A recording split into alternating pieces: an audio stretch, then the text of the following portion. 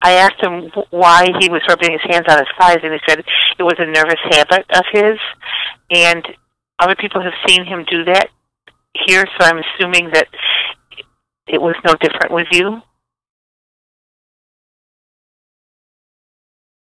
And what about the throwing of the papers? I said, but I didn't ask him. I didn't receive that part of the complaint, just the sexual harassment.